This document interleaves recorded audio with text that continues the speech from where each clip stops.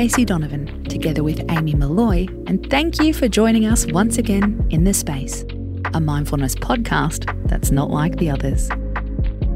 On a Wednesday, our theme for the day is a whole lot of yes, where we give you mindfulness tips for positivity and being present.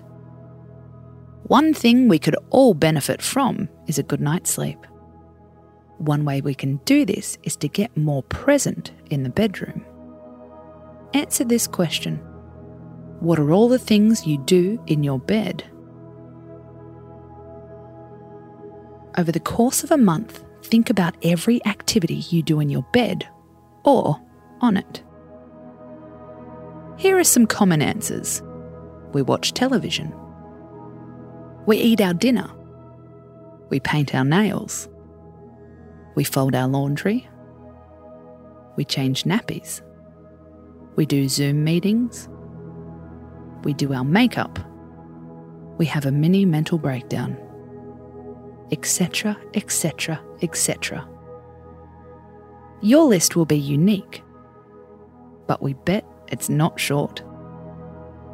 These days, our beds are multifunctional, and this doesn't make us very present. According to Annie Miller, a psychotherapist specialising in sleep issues, one way to improve our sleep habits is to only use your bed for sleep. This is one many people have heard of before, but it is really important, she says.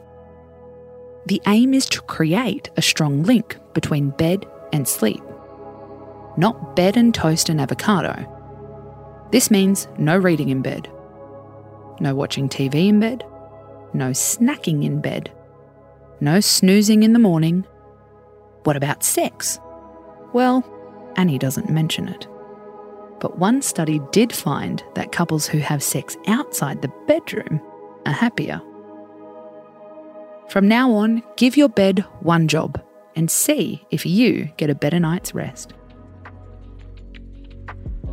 I'm Casey Donovan and this is The Space. Join us tomorrow for another mindfulness tip, how to make better career choices and not be seduced by successories. Space out.